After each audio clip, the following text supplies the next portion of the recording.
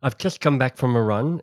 The indoor soccer season here is starting in a couple of months, and I'm trying to drag my level of fitness up from the level of, well, let's call it sluggish sofa sitting to something slightly more cardio capable.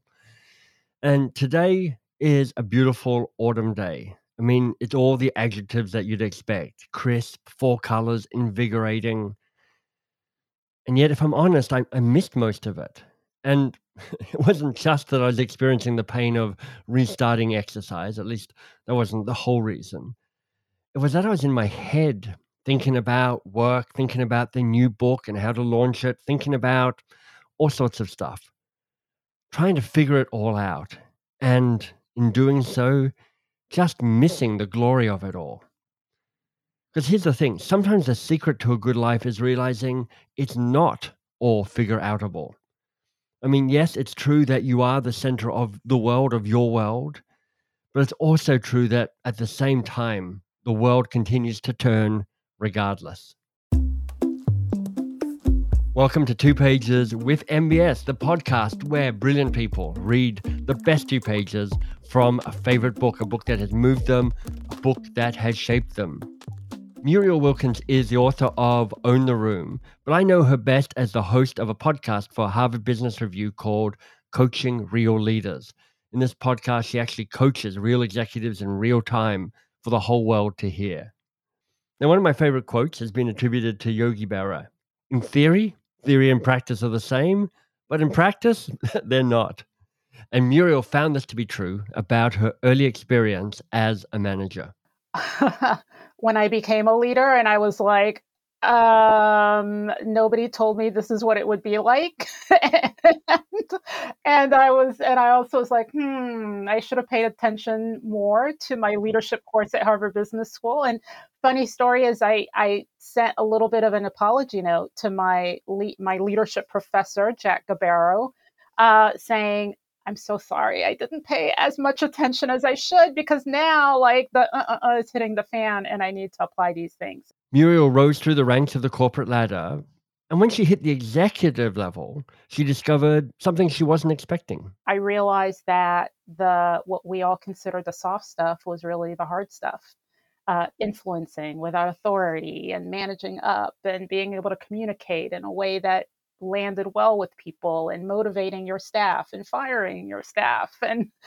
And so I realized that, you could have all the best strategic plan in the world and the best financial plan in the world, but if your leadership sucked, it didn't really matter. Do you know that proverb, physician, heal thyself?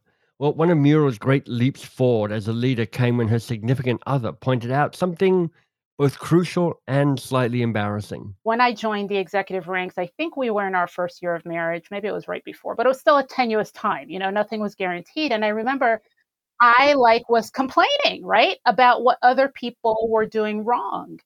And he said to me, because he'd seen all this, me moving from stage to stage, he said, did you ever think that maybe you're the issue and not them? So the good news is they're still married. Now, through his words, Muriel realized she needed to take ownership of what she was doing.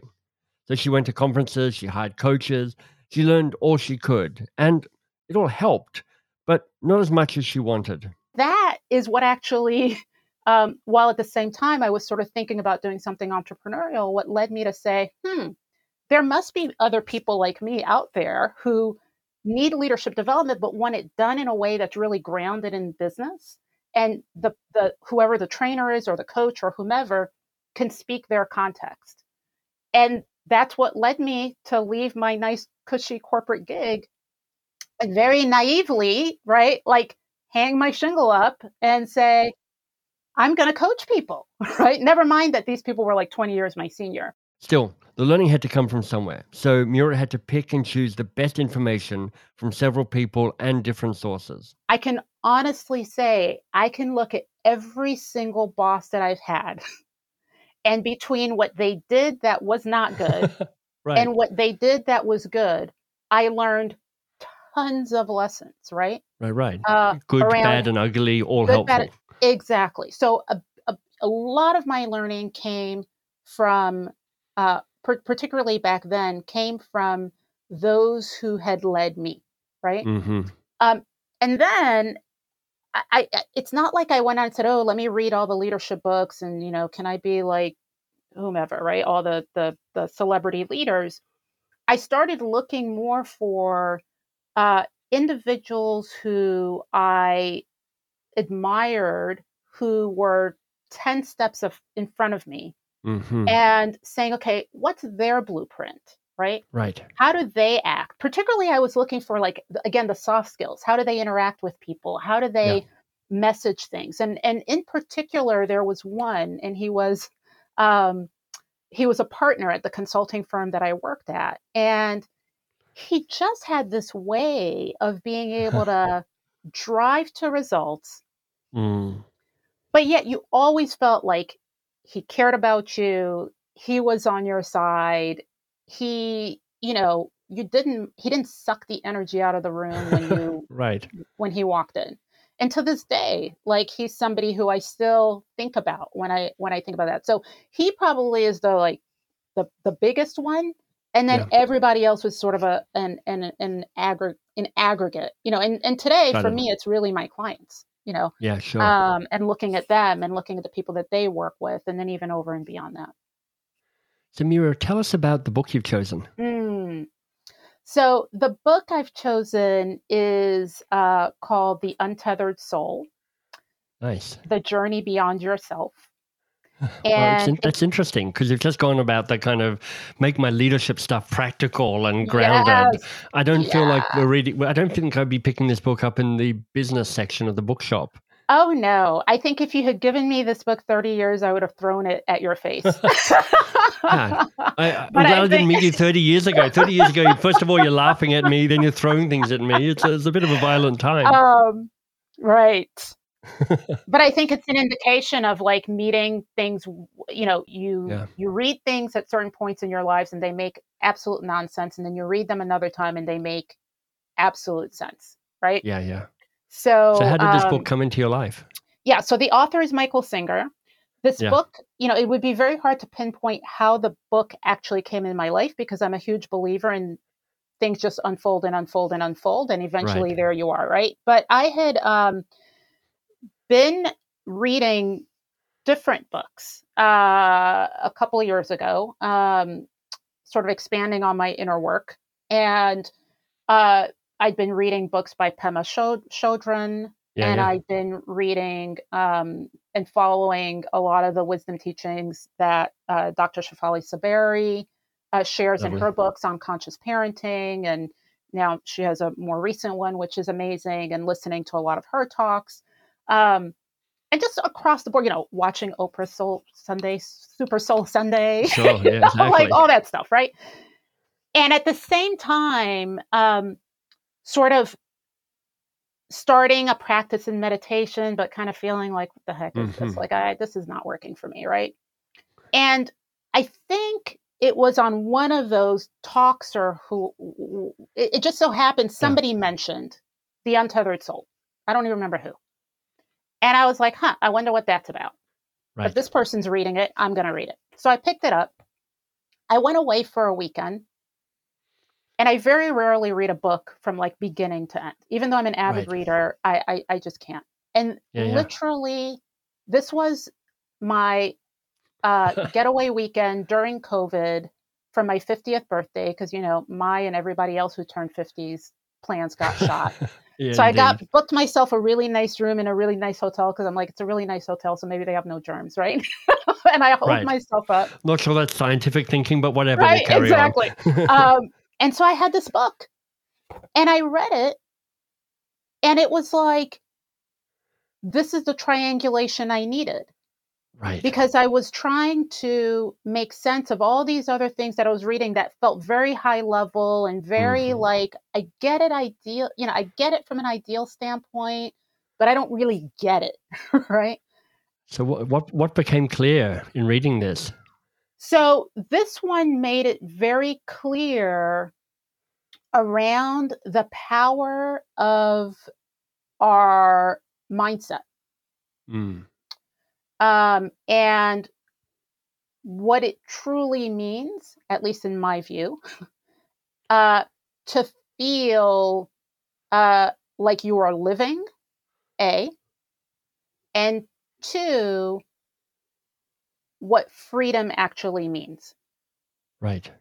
And so I was, I think I was just at a point in my life where it was, as I've gotten older, my goal has changed from I just want to be happy to then it evolved to I just want peace in my life, right? Right. And now, like in my 50s, I'm like, freedom, right? Right. That's what it is. But it's a very different definition of freedom than what I would have said freedom was, again, 20, 30 years ago.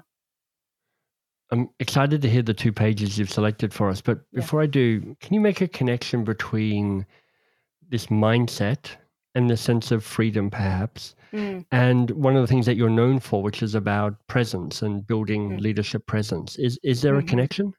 There's a fundamental connection. So as you'll hear in the 2 pages that I read, right, what your mindset does is constantly narrate what is going on around you. Yeah. Versus you actually experiencing what is happening. Whenever somebody asks me to coach them around leadership presence, or I'm asked to talk about leadership presence, what they mostly are thinking they're going to get, and they do, is how do I present myself to the external world so that the external world can accept me? Right. Up my charisma, please. Exactly. And we talk about all that because, I have to give the people what they want, right? Yeah. But then I always bring it back to, if you look at what the word having presence is, inherent in it is being present. Right. And if you're able to truly be present in the moment of what is happening, only then can you consciously make a choice around how you want to behave or respond or communicate in a way that's most aligned with whatever it is your goals are. Right. And so that's the connection, right? And so it's very hard to be fully present to the moment if you have this constant chatter that's basically giving you some version of what actually is happening. Well, I'm excited to hear the 2 pages you've chosen for us. So let me introduce you. Muriel Wilkins reading The Untethered Soul by Michael Singer. So Muriel, over to you. There is nothing more important to true growth than realizing that you are not the voice of the mind. You're the one who hears it. If you don't understand this, you'll try to figure out which of the many things the voice says is really you. People go through so many changes in the name of trying to find myself. They want to discover which of these voices, which of these aspects of their personality is who they really are. The answer is simple: none of them. If you watch it objectively, you'll come to see that much of what the voice says is meaningless. Most of the talking is just a waste of time and energy. The truth is that most of life will unfold in accordance with forces far outside your control, regardless of what your mind says about it. It's like sitting down at night and deciding whether you want the sun to come up in the morning. The bottom line is the sun will come up and the sun will go down. Billions of things are going on in this world. You can think about it all you want, but life is still going to keep on happening. In fact, your thoughts have far less impact on this world than you'd like to think. If you're willing to be objective and watch all your thoughts, you'll see that the vast majority of them have no relevance. They have no effect on anything or anybody except you. They're simply making you feel better or worse about what is going on now, what's gone on in the past, or what might go on in the future. If you spend your time hoping that it doesn't rain tomorrow, you're wasting your time. Your thoughts don't change the rain. You'll someday come to see that there is no use for that incessant internal chatter, and there's no reason to constantly attempt to figure everything out. Eventually, you'll see that the real cause of problems is not life itself. It's the commotion the mind makes about life that really cause problems. Now, this raises a serious question. If so much of what the voice says is meaningless and unnecessary, then why does it even exist? The secret to answering this question lies in understanding why it says what it says when it says. It's actually narrating the world for you. But why do you need this? You already see what's happening outside. How does it help to repeat it to yourself through the mental voice? You should examine this very closely. With a simple glance, you instantly take in the tremendous detail of whatever you're looking at. If you see a tree, you effortlessly see branches, the leaves, and the flowering buds. Why then do you have to verbalize what you've already seen? Look at that dogwood. The green leaves are so beautiful against the white flowers. Look how many flowers there are. Wow, it's so full. What you'll see if you study this carefully is that the narration makes you feel more comfortable with the world around you. Like backseat driving, it makes you feel as though things are more in your control. You actually feel like you have some relationship with them. A tree is no longer just a tree in the world that has nothing to do with you. It's a tree that you saw, labeled, and judged. By verbalizing it mentally, you brought that initial direct experience of the world into the realm of your thoughts. There, it becomes integrated with your other thoughts, such as those making up your value system and historical experiences. Basically, you recreate the outside world inside yourself, and then you live in your mind. What if you decided not to do this? If you decide not to narrate, and instead just consciously observe the world, you'll feel more open and exposed. This is because you really don't know what will happen next, and your mind is accustomed to helping you. It does this by processing your current experiences in a way that makes them fit with your view of the past and visions of the future. All of this helps to create a semblance of control. If your mind doesn't do this, you simply become too uncomfortable. Reality is just too real for most of us, so we temper it with the mind. You'll come to see that the mind talks all the time because you gave it a job to do. You use it as a protection mechanism, a form of defense. Ultimately, it makes you feel more secure. As long as that's what you want, you'll be forced to constantly use your mind to buffer yourself from life instead of living it. The world is unfolding and really has very little to do with you or your thoughts. It was here long before you came, and it will be here long after you leave.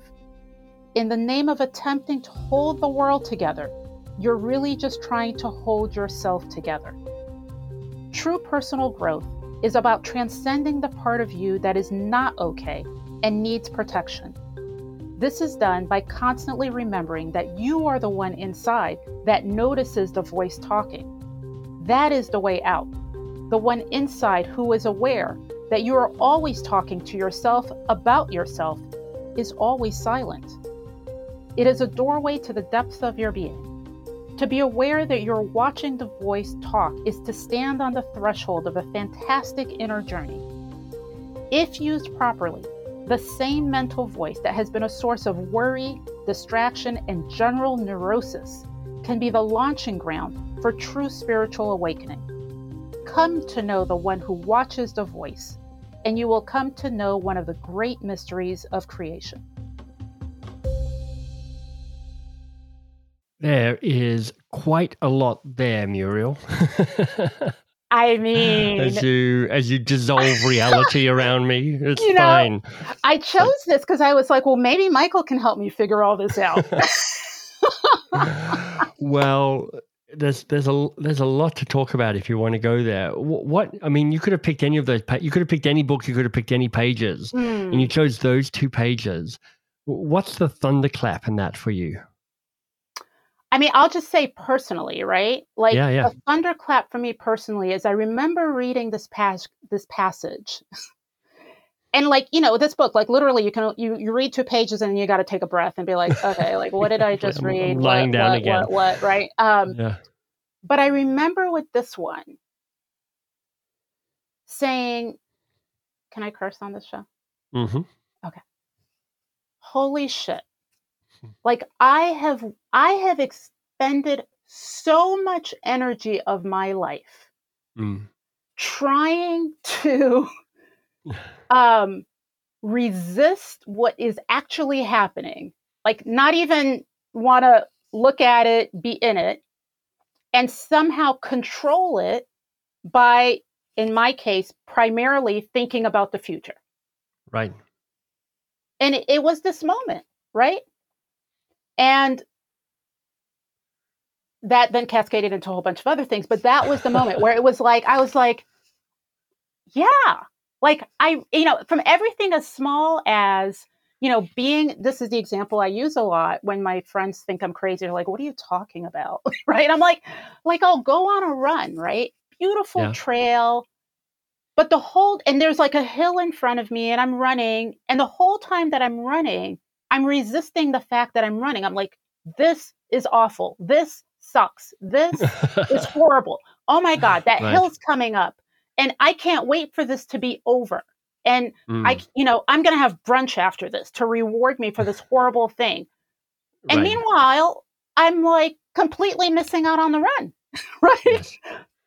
Because the run is just the run. So that was my thunderclap moment, is like, how much is that truly living? Yes. If you're really so caught up more in the narration rather than the reality of just what is. So here's the dilemma that occurs to me, Muriel. You coach executives. Mm-hmm. You've written a book around owning the room, develop your signature voice, master your leadership presence. There's a lot in that is about agency, that is about listening to the voice in your head, that is about managing the future, that is about control. Mm-hmm. And it feels like a lot of what you've read blows the other way. How are you finding the balance between this insight and what a lot of people would be hiring you for? So I've reflected on that a lot, right? And I actually think where it led me is not that it blows out of the way what I work with my clients on, or even what's written in the book and everything that you described. It takes it a level deeper in a way that is way more sustainable than the surface of, here are the steps you can take. And so I can't go, to these 2 pages with many of my clients. Like I can count on one hand, how many I can like literally say, read this book, And so it is where you are, just in your own sort of personal development path with no judgment, right? So I have to meet my clients where they are. I'm very realistic about that. But where it takes it a level deeper is that until you can actually see reality for what it is, like in pure acceptance without resistance, you are not truly making a choice of what to do next. The narration is making a choice, right? Right. So with my clients, I see my job in coaching my clients is not in telling them what to do. My job in working with my clients is to help them see the choices in front of them.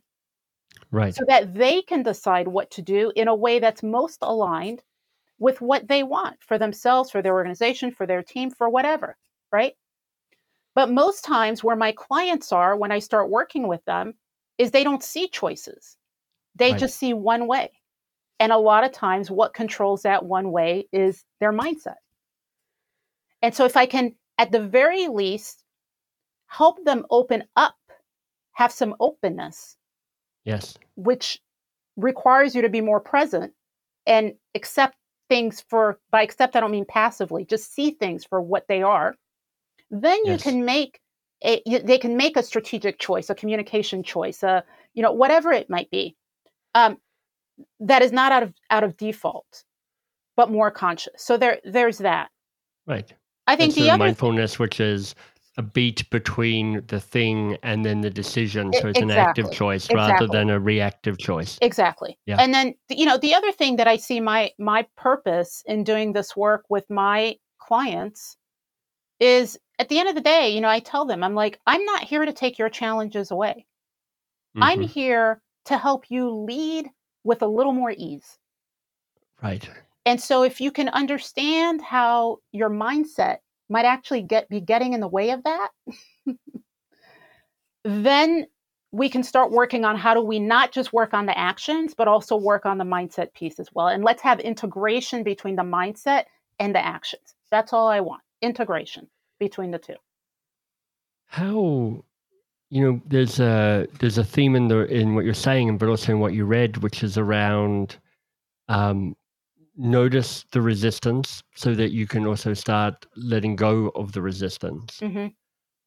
I'm curious to know what you've stopped resisting and what's changed as a result of that.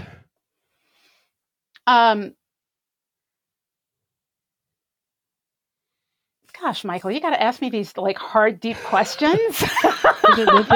They're the interesting ones. They're the ones that's what I want to get into. Exactly. Oh, what have I stopped resisting? I have a big part. I mean, I will just self-confess, right? Like I'm a my lower self, small mind is a controller. I control the hell out of stuff, right? And particularly so I'm a planner. I plan. And when planning is really a form of controlling. Not to say you shouldn't. Yeah. But I get attached to the outcome.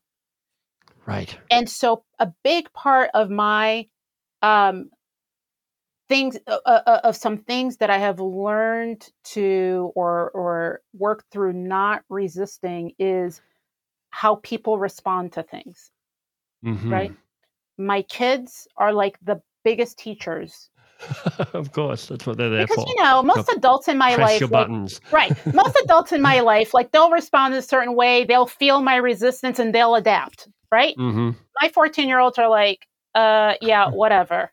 Keep resisting. We don't care. We're going to keep doing what we're doing. Right? Yeah. And so I have to notice, what am I resisting?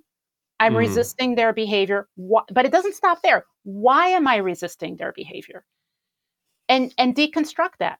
And if I really, really spiral down, the reason I typically am resisting it has nothing to do with them.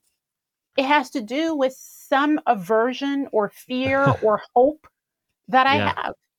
So a huge, something that, and I'm definitely a work in progress, but a big part, it has been letting go of expectations of others. Mm-hmm.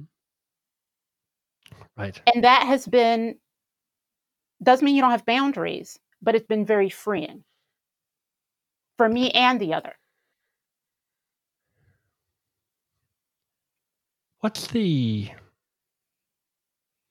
how do you live with ambition? Like, I strive for what you're aspiring for, which is like, process rather than outcome and be here now. I'm also ambitious, which is a future-focused thing.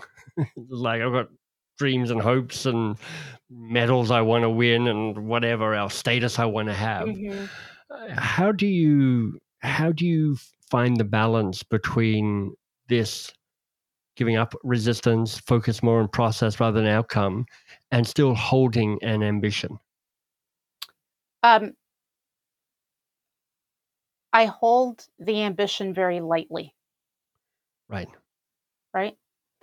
A wise person once told me, by the way, the same wise person who said, maybe you should look at yourself instead of everybody else. It's nice partner. That you talk about your husband like that, yeah. He'll appreciate it, I'm sure. He once told me, and it was actually, I don't know if it was said like in a romantic state when he said this, just so you can get the tone. Yeah. He said, if you hold a flower too tightly, it will eventually die. Mm. Right? And in the process, especially if it's a rose, you'll bleed also. Right.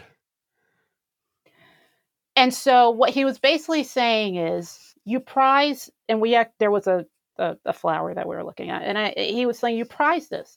Don't hold it so tightly that you're squeezing the heck out of it, but that you're also hurting yourself in the process. So when I look at outcomes, this is not to say that one shouldn't have goals or that I don't have goals. I'm very goal oriented.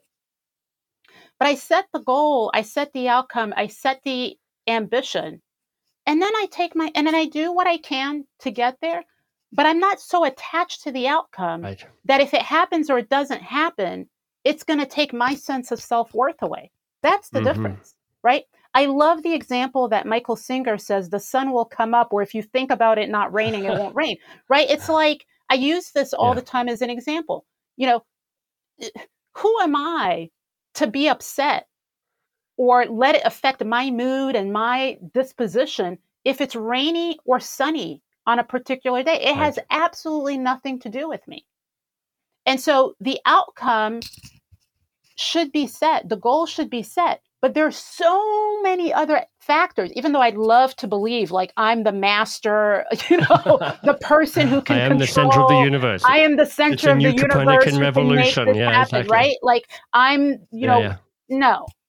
There's so many other things that will affect that goal that I have, right? Like when I started the podcast, okay?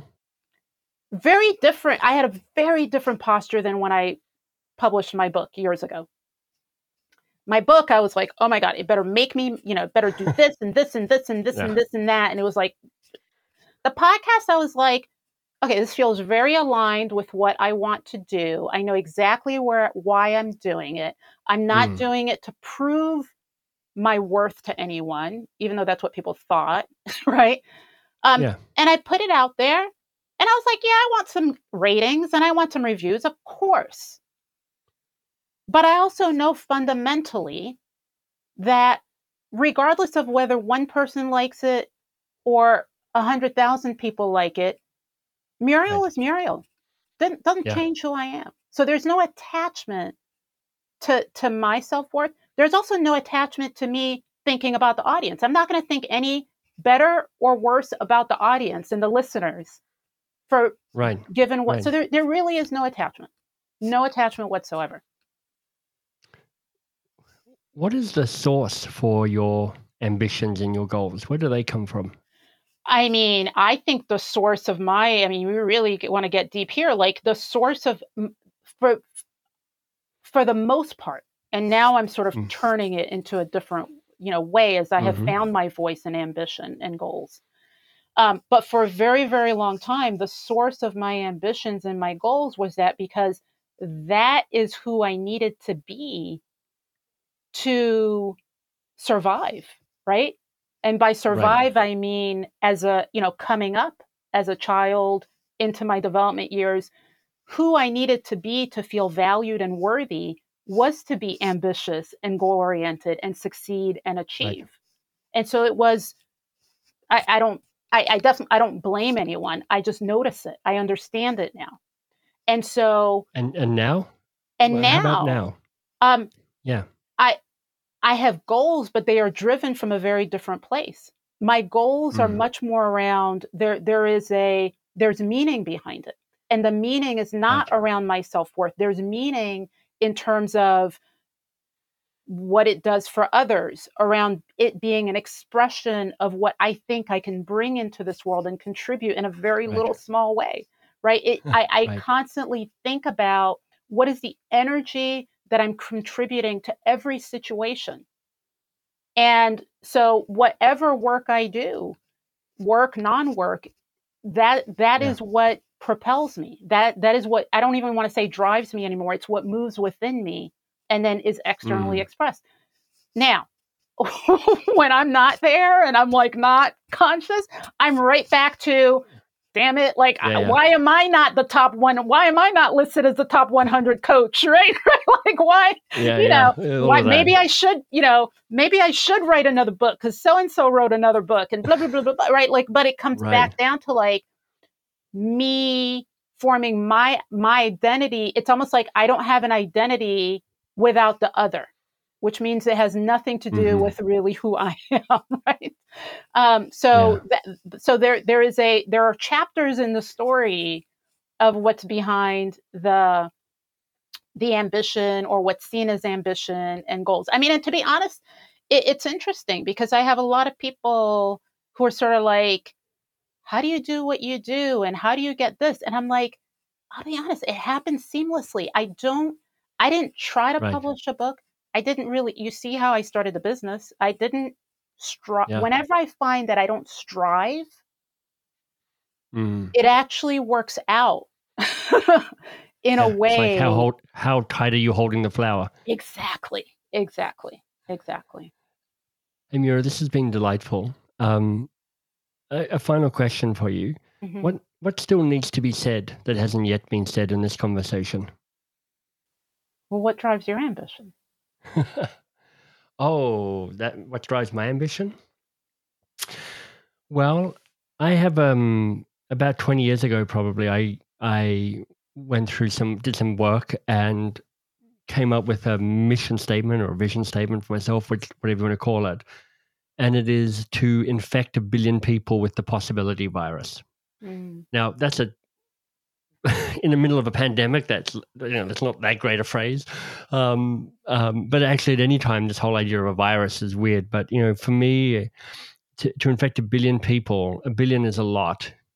So it's a scale of an ambition. The possibility virus for me is around how do you help people have the courage to make braver choices. Mm. So to see that they're at choice, as we were talking about in the podcast.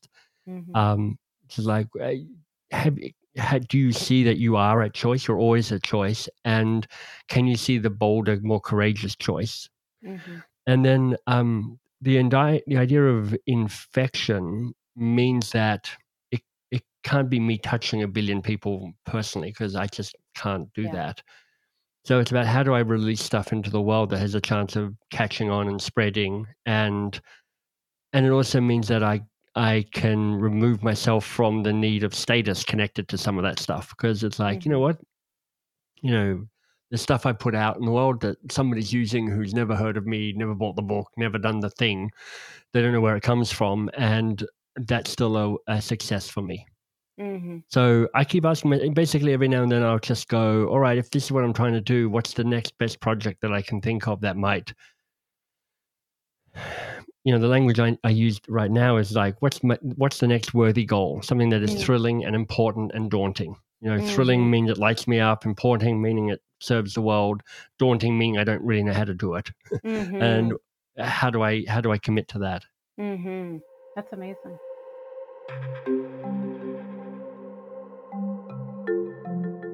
Well, I seem to have done the outro already at the end of that conversation. I mean, that's the thing with interviewing coaches. They inevitably turn the questions back on you.